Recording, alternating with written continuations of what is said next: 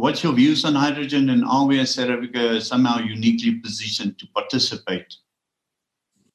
Well, we certainly are positioned to participate, and I think it's right to emphasize the fact that we obviously enjoy this, not dominant, but really strong, very strong position in PGMs. And there is a basis for massive participation. And one needs to think about how one can do that on a value-added basis. But I want to just throw a note of caution. I'm not sure that that the development in this area is going to be as quick as people think it is going to be. I think there are many technical hurdles, technology hurdles that need to be overcome.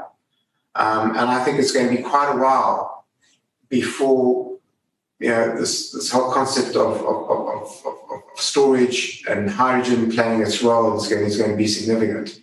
I think that battery technologies in the form that we're looking at today are going to be a very, very important factor and play a much more important role over the next decade. And I just think that one needs to be somewhat cautious about